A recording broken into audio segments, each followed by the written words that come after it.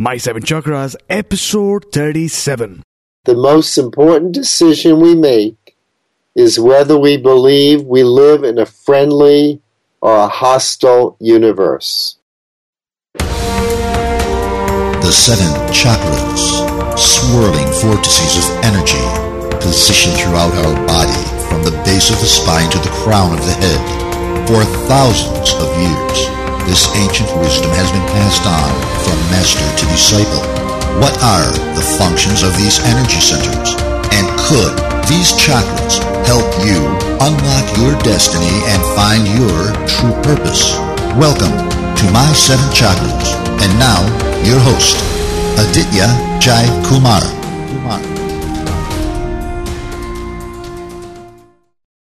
What's going on, action takers? AJ here, and you are listening to My Seven Chakras, your destination for stories of how people overcame challenges and barriers to get to where they are today. And today I am electrified to bring you our featured guest, Alan Klein. So Alan, are you ready to inspire? I am more than ready, yes. Wonderful.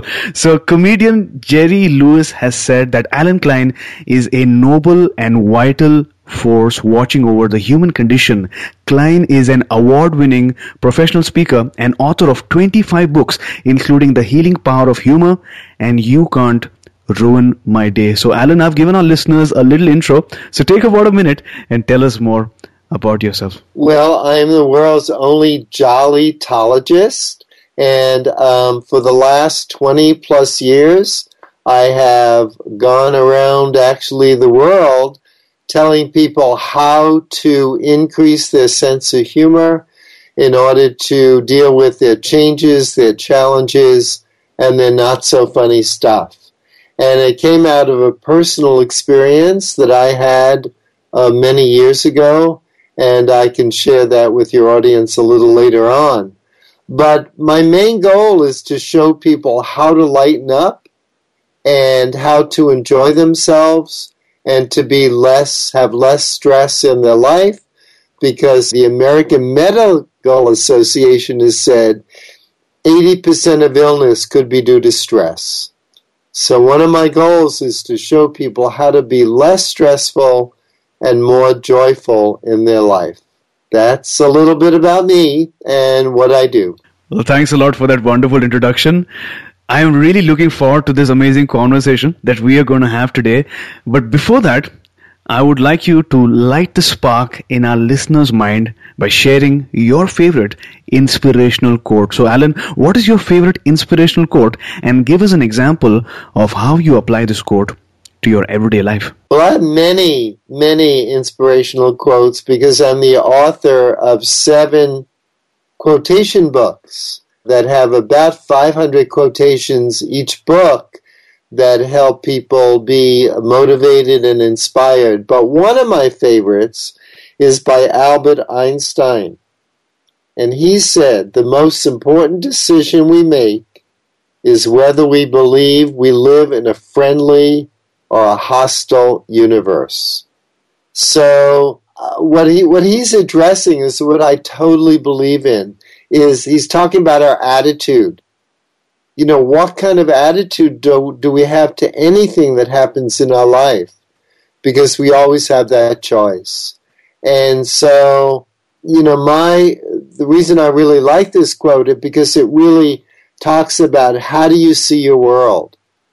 And how do you wake up in the morning? And how do you go about your day? Or how do you react to situations? Do you see the world as trying to get you? Or do you see the world as being friendly and helping you achieve what you want? Or see the abundance or all of the good things in the world and in your life? So that's one of my favorite quotes because I'm constantly focusing on that, writing about that. My Healing Power of Humor book started that. And my latest book, You Can't Ruin My Day, is all really about the choices we make and that there's no inherent meaning in anything.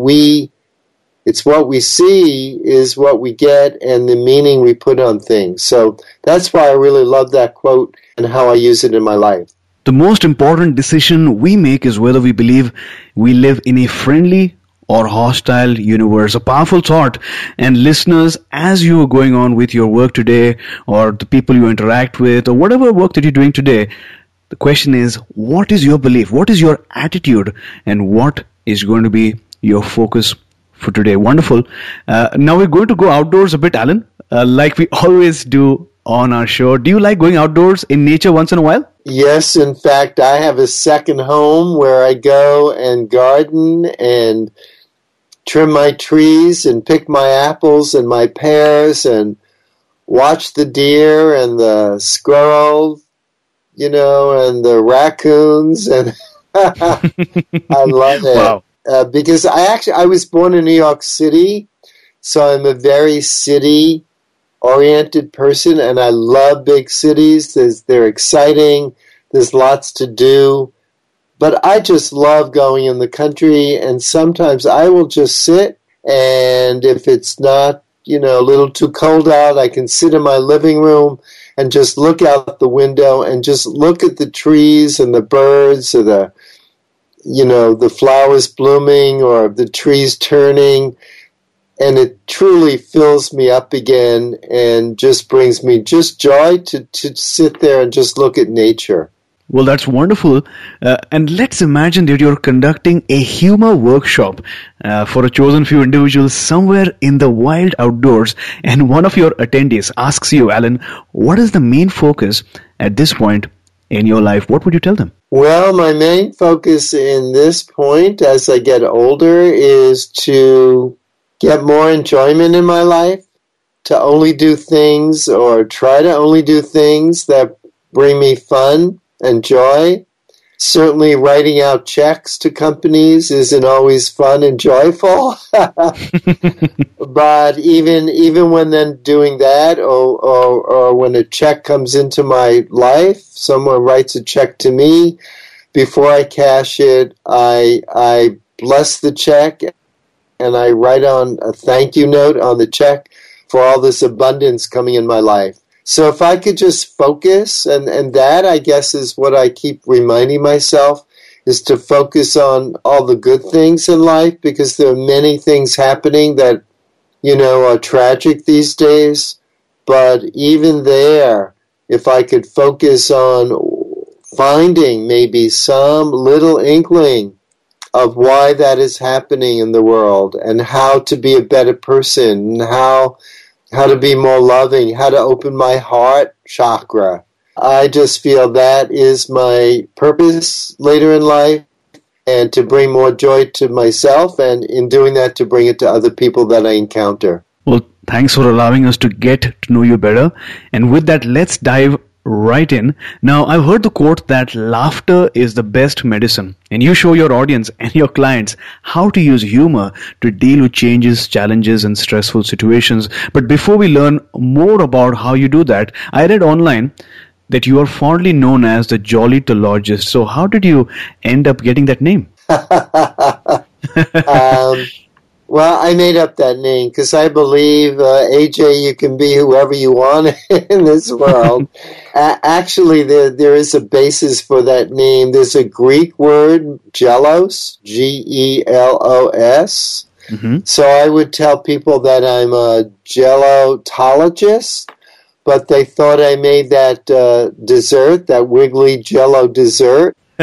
So I changed it to Jollytologist, and people kind of understand it a little better, and they always ask me, well, what does that mean? How do you become a Jollytologist?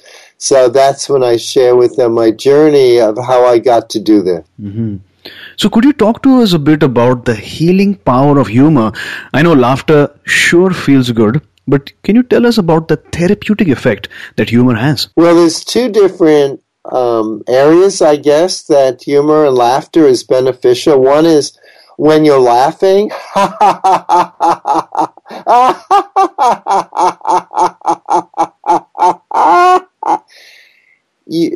Just when I stopped now, I had to take a big, deep breath. Mm-hmm. So it's very cleansing, it's healing, because it's bringing fresh oxygen to me and helping more oxygen get in my blood so I'm thinking better. Mm-hmm. And it's helping every system in my body. I mean, AJ, you probably know the expression fall down laughter.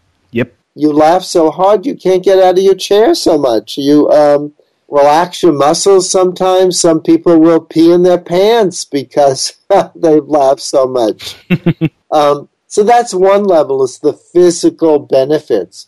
But I concentrate more on the psychological benefits, the healing power of humor rather than laughter. And what I mean by that is when you can find something to laugh about in a difficult situation, you get to see that situation differently. You get a different perspective. So you're not so caught up in it. You are able to cope with it better. You're less stressed out by it because it gives you a different perspective. You get to see it differently. And so you get to see it from a little bit of a distance. And so you're not so caught up in it. And because of that, I say it's healing, because stress, as I said before, could make you ill. And so the laughter, seeing the humor, is a way of stepping back and seeing the situation differently. So you mentioned that there are actually two levels of humor. One is obviously the physical aspect where you start laughing, but as soon as you stop laughing, your body immediately takes in that deep breath, takes in that oxygen, and rejuvenates the entire body. But you mentioned that you focus more on the psychological benefits, and I think that really induces that change. When we are able to change the way we look at a situation, we look at a challenge or a barrier, then sometimes that particular thing, as Dr. Wayne Dyer says, that thing changes because we get a different perspective, we get a different angle and a different viewpoint. Now, Yes, he said, when we change, the situation changes. True. And so, what I realize is doing this work is there's really no inherent meaning in anything. We put a meaning on everything. So because you can interview two people in a traffic jam, and one might be really stressed out, they're stuck in traffic, they've got to get somewhere, they didn't allow enough time, and they're really stressed out. And the other person might go, well, I really didn't want to go to that meeting anyhow, and now I'm going to be late for it, and I'll have a good excuse, and I'll miss part of the meeting. This is great. So it's the same situation, but it's how we look at it. It's our attitude. And I think when we can find a little humor in the situation, we start to change our attitude. Mm-hmm. I know, I completely agree. It's all about the meaning that we put on something. So listeners, how do you relate to the events that you experience on a daily basis? In other words, what story might you be telling yourself that is preventing you from experiencing that humor, that laughter, that genuine joy of life? Now, Alan, one of the epicenters of stress these days is the workplace. We are in the internet age, but what that also means is increased competition, cost-cutting, layoffs, maybe hard decisions. So introducing humor in such a situation can be challenging. So how do you go about boosting workplace wellness and morale?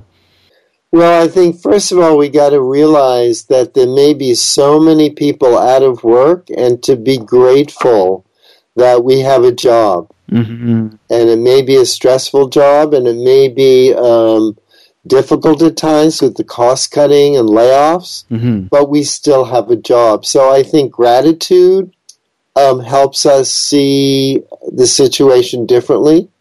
I also think that we could have things around to help lighten up. For instance, when my daughter was younger, when she was a teenager, she wanted a pie, a whipped cream pie thrown in her face. Mm-hmm. And I did that, and I have a photo on my desk. She's no longer a teenager, she's an adult, but I have that photo on my desk. I just look at that photo, and no matter what is happening, I lighten up. So have things around that you can look at it. It would just take a second. A little prop, a toy, a wind-up toy, I love to have clown noses around, because if I'm angry or stressed out, I could put that clown nose on and look in the mirror, or just imagine myself looking like that. And if not laughter, I start to smile. And again, I start to get that perspective, so I'm not stressed out. If it's appropriate, maybe you could have clown noses at a meeting. So you start the meeting with everybody wearing that. Mm-hmm. So I'm not saying not ignore the problems that are happening in the workplace, but what I'm saying, you have to consciously perhaps think of some way to lighten up. You know, in India, they have laughter clubs where people do nothing but laugh. True. I mean, you don't need a joke. You don't need to tell a funny story. You just laugh. Maybe in the workplace, once a week, you have a meeting where everybody just laughs. And it just lightens up the situation. You still got to deal with the problems, but it's lightens up that situation. Mm-hmm. So you mentioned that if somebody at the workplace has to do one thing to improve the quality of their life at the workplace, or maybe to reduce stress, that would be to have one prop or that one object or maybe a picture that makes you nostalgic. Maybe during the meeting have a special thing that might help the entire group, the entire team lighten up when things get stressful. So thanks a lot for that particular advice. And I know that you're a past president of the Association of Applied and Therapeutic Humor. So is there any research or study that proves or validates the relationship between humor and wellness? There are a number of studies. Perhaps the scientist doing, or the researcher doing the most studies on that is Dr. Lee Berke, Berke, out of Loma Linda University in Southern California. And he has shown, among other things, that cortisol, which is an immune suppressor in our system, is less prevalent when we're laughing, and there are other more immune boosters that happen when we're laughing. There's something physically happening when we're laughing that is beneficial to our health and to our immune system. Mm-hmm. So thanks a lot for sharing that. There you go, listeners. It's not just about what is outside. Obviously, you feel good. Your entire team feels good. But deep within, what is happening is there are hormonal changes. The cortisol is becoming less prevalent. There are hormones that are boosting your well-being, and that all of that is caused because of your ability to see things in a different situation, maybe to laugh, maybe to take things a bit more lightly. Now, Alan, you've written numerous books about the therapeutic effect of humor, and in one of your book called You Can't Ruin My Day, you share 52 ideas on how people can take back their power and not let anyone or anything ruin their day. So, for the benefit of our listeners, can you share one of those powerful ideas or techniques? Ooh, just one out of 52 powerful ideas. That's... Oh, dear. Well, we've talked... Actually, I've talked about a couple. Attitude, that we have a choice. So one of the ideas is to remember that we have a choice in every situation. But I guess one that is also really powerful is our intention. What is your intention when you start your day? How do you start your day? I start my day by singing a song that I'm grateful for the day, that I'm grateful for what I have to do that day, that I'm grateful that whatever I have, roof over my head, food on the table.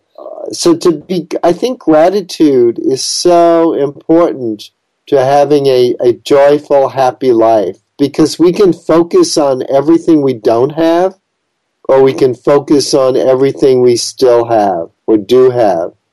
A teacher of mine named Ken Kesey once said, to want what we don't have is to waste what we do have.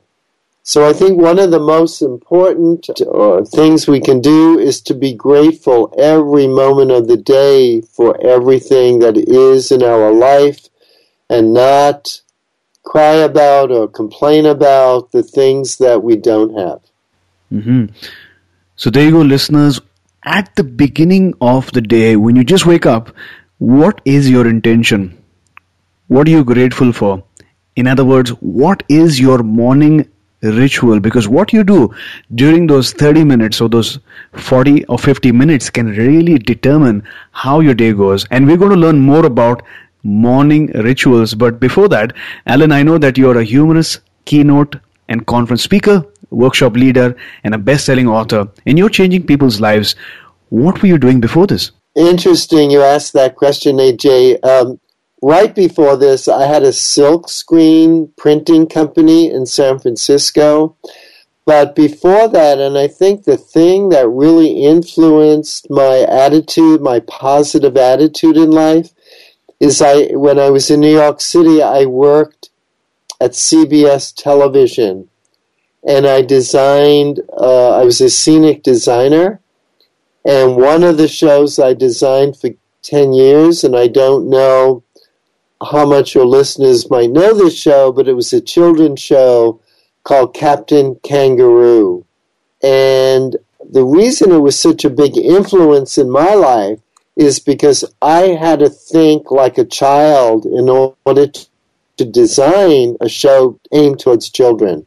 And so I think that influenced me later on in life because I have some of those qualities of childlike qualities of seeing the world through the eyes of a child.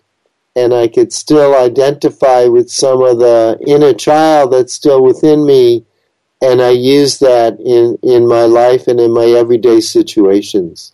So I hope that answered your question, but that was a real big influence for 10 years on how I saw the world and how I still do.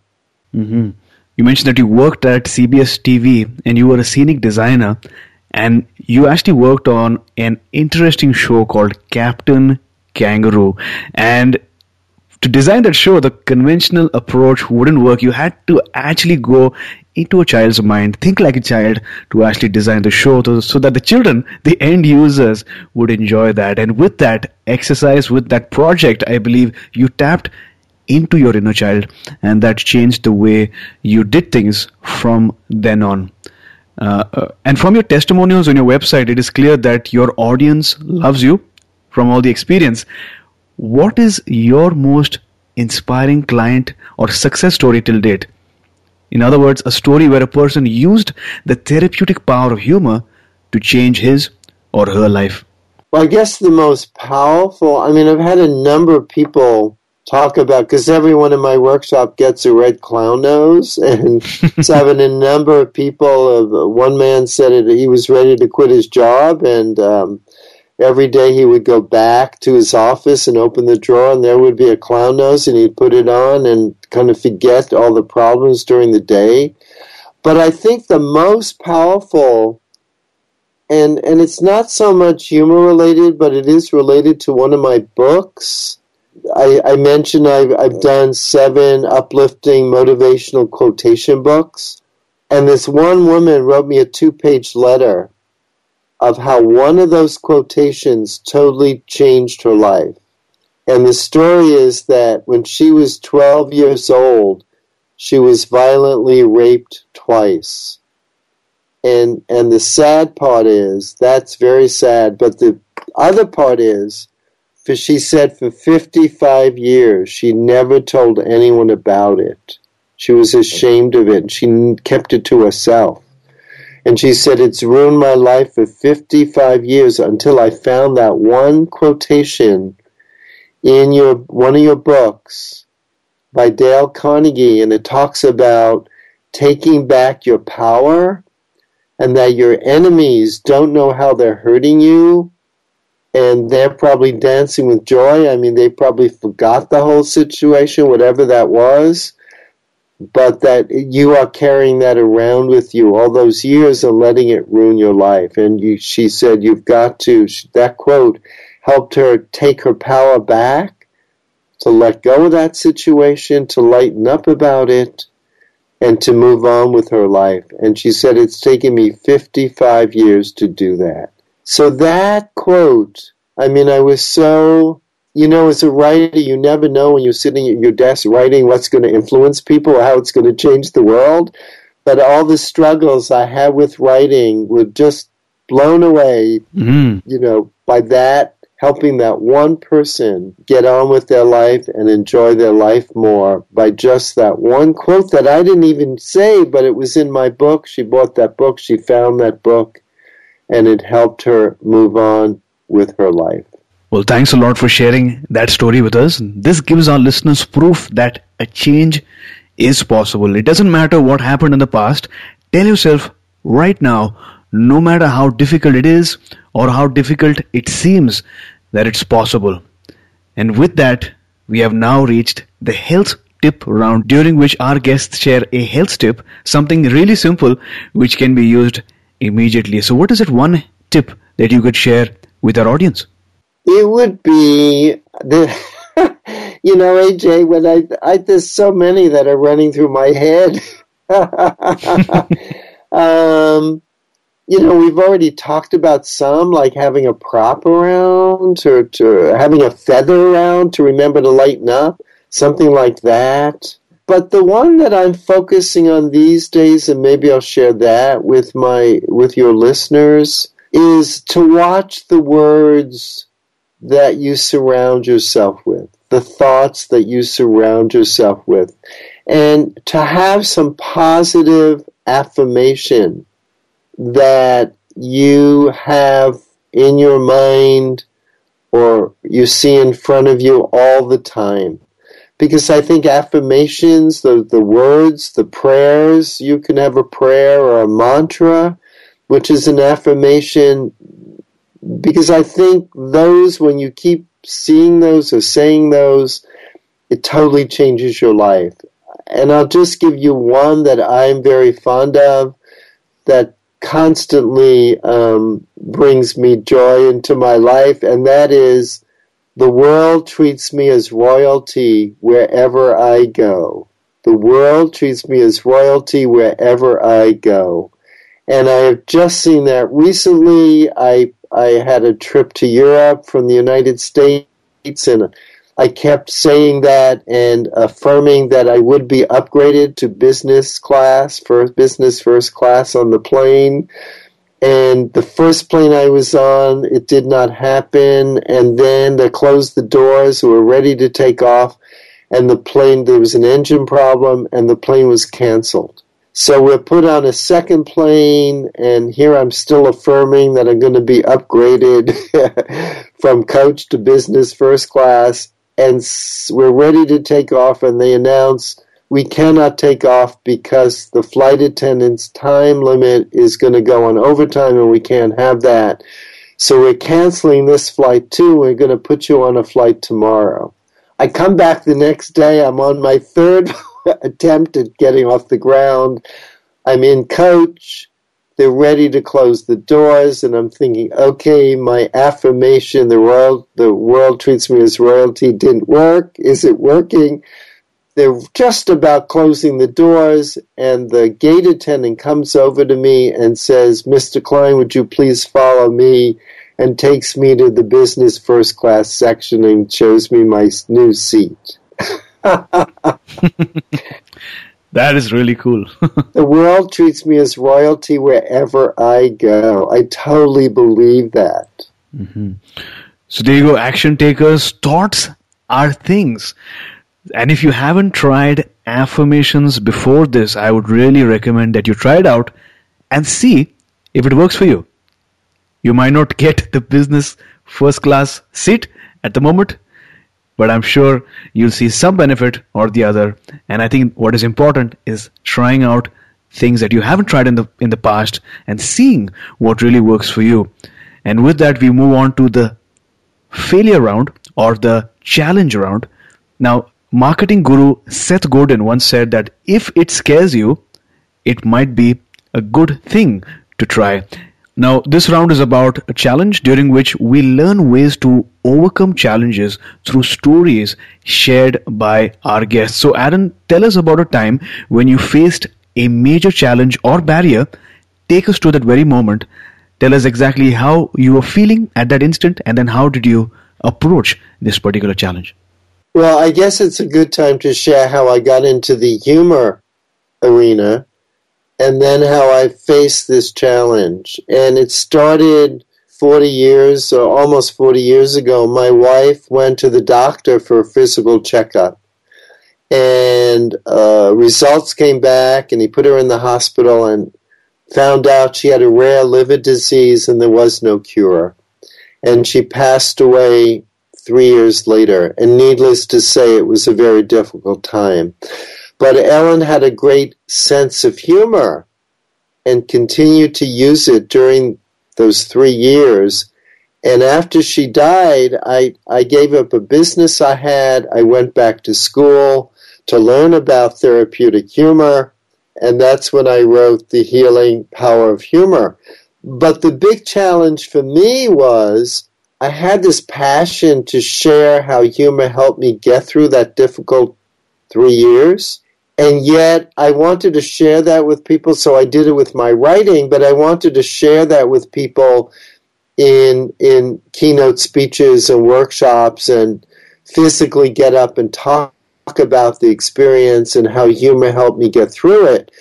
But I was afraid, and this was my challenge, I was afraid to do that. I had almost failed speech in college.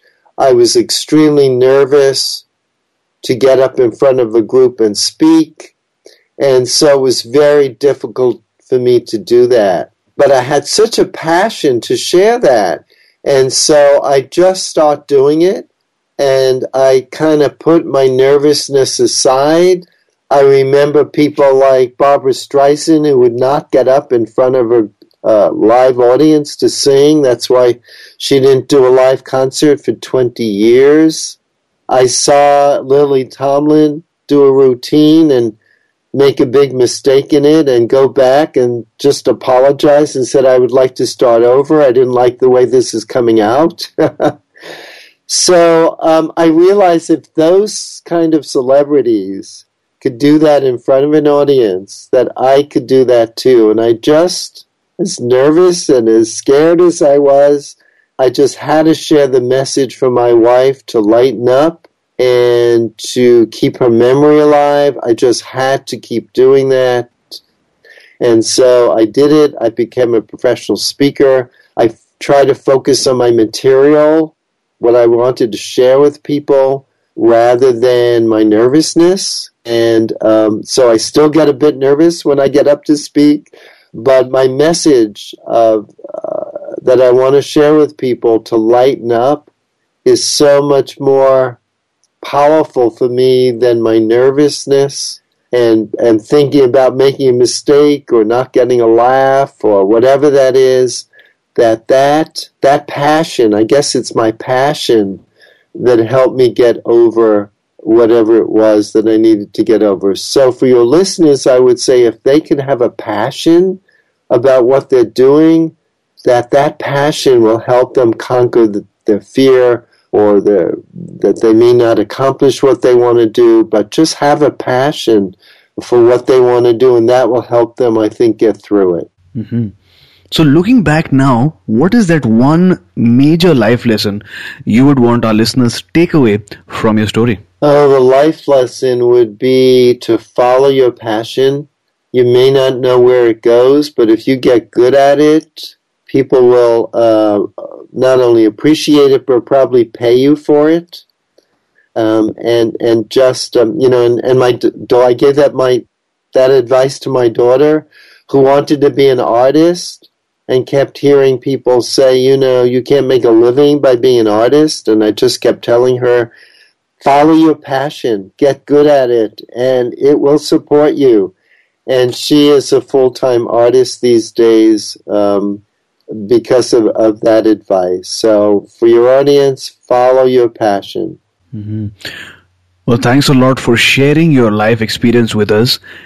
Because of your determination to not give up, our listeners have one more reason to believe that a change is possible. And there you go, action takers. Fear is not always a bad thing. Fear might be good as well because it signals that a growth opportunity is there.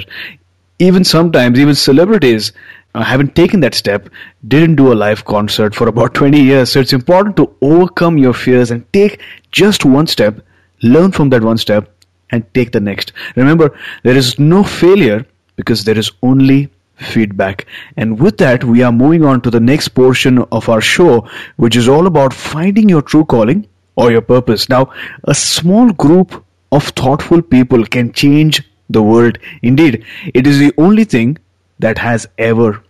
This is a powerful thought shared by Margaret Mead. So my question to you, Alan, have you found your calling? And if yes, what is your calling?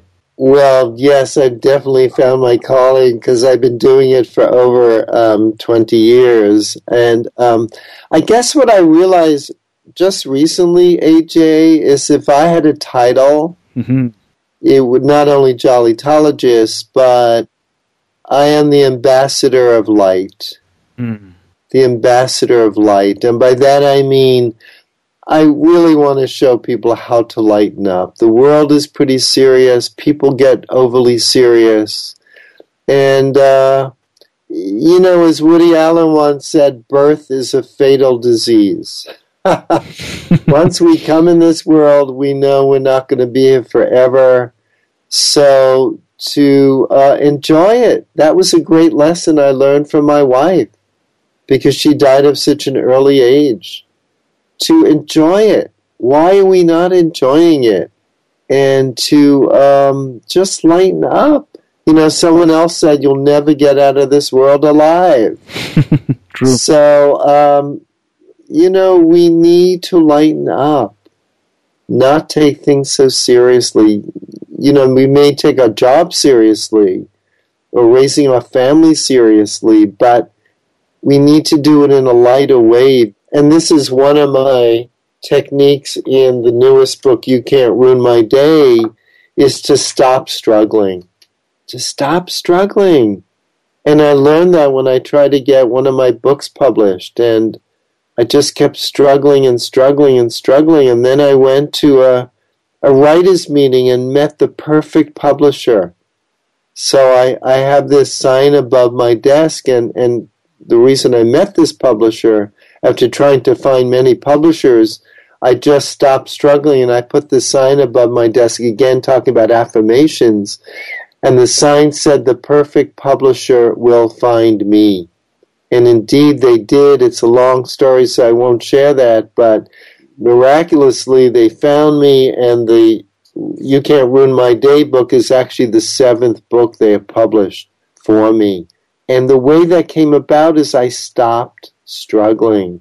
So my advice to your listeners is I think if they lighten up, they could stop struggling. So from your stories and insights, life is about enjoying every moment of our life on this earth, not taking things too seriously, but striving hard to find out our life's true calling. Because when we do find it, we get excited and elated because we know that our life is going to change. So what is that one moment that you can share with our listeners beyond which you knew without a doubt that this is what you were meant to do? Let's go back in time and let's hear that story. I guess the moment was, I talked about my wife being seriously ill. I talked about I gave up a company I had and started pursuing, after hearing Norman Cousins, the road to therapeutic humor and learning about therapeutic humor and sharing that with people. But I think the one moment that kind of put a stamp that this was the right thing for me to do was I was hired to do a series of all-day workshops on therapeutic humor for nurses. And one day, after the day I get the feedback, and this particularly all-day session, people were laughing a lot. They really seemed to enjoy it. And I read the reviews, and the reviews were good. But the next day, people were not laughing a lot. but the reviews were absolutely glowing. They absolutely loved the workshop. And what they loved about it, and this is what's stuck in my head and was the moment that I realized it's why I need to continue doing this, they said, we really liked your gentle humor. The way you approach humor was not like hitting us over the head like a lot of comedians do.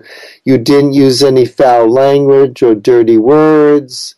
And that was really an encouragement because I was having doubts that I can do this because I'm not someone who tells jokes a lot or one that, like you go to a comedy club and kind of raunchy humor. I'm not someone who does that. And this was really affirming the gift that I had to give people in doing and showing them a new way or my way of looking at the humor that's all around us in a gentle, kind, non-offensive way of using or teaching about humor.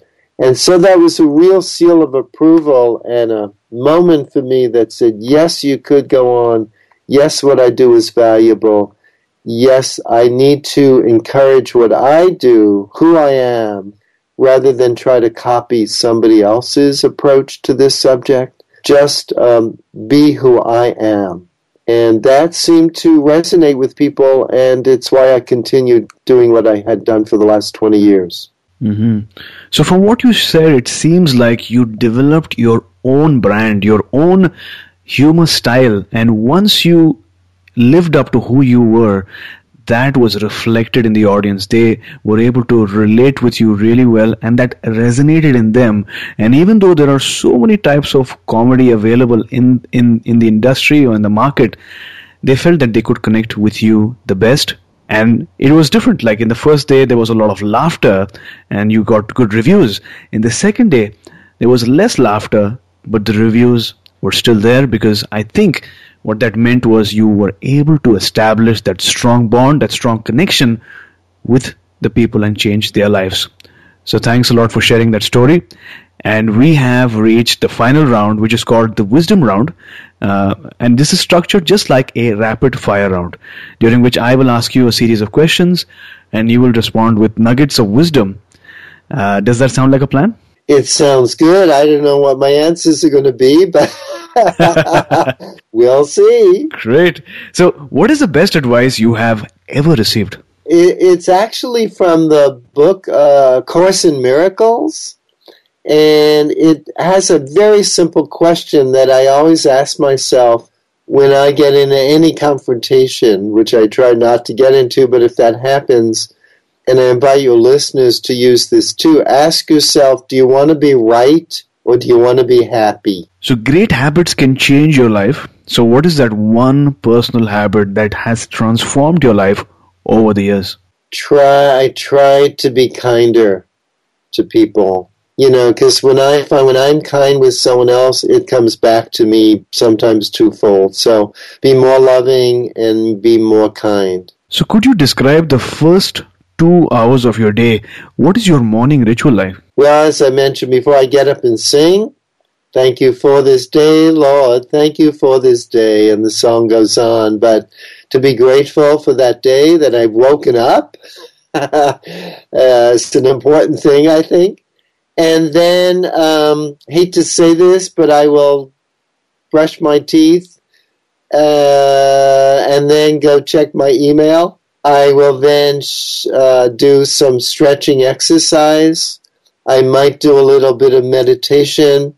I will then shower.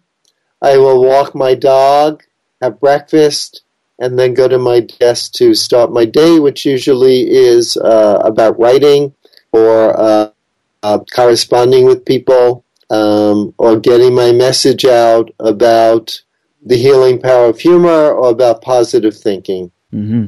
Now, reading a book can transform your life. So, if you could recommend one book that changed your life, what would it be? Certainly my own books, but I'll the one that I think really inspired me many, many years ago was Illusions by Richard Bach, B-A-C-H. He wrote Jonathan Livingston Seagull, but the book I like of his better is Illusions. Mm-hmm.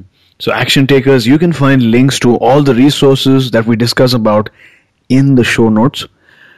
So Alan, it was a super experience talking to you today. You surely added a new dimension to my 7 chakras with your touching stories, your insights, and your advice. And I'm sure our listeners learned so many new things as well as a result of this encounter. But before you go, tell us one thing that you're really grateful for today. Tell us the best way we can find you, and then we'll say goodbye. Oh, I am grateful for God, being alive and having the I guess my biggest thing is having the talent to share my uplifting messages with the world. And it's been a joy being on your show, AJ, and people can find me on the internet. It's www.allenklein.com. The secret is to spell both names correctly, ALLENKLEIN.com. So Alan, thank you for coming on our show today, moving us with your stories and taking our listeners one step closer to a human revolution. Thank you. It's been, as you say, electrifying for me too. You were listening to My 7 Chakras. Go to mysevenchakras.com. Download your free gift, get inspired, and take action. Transform your life today.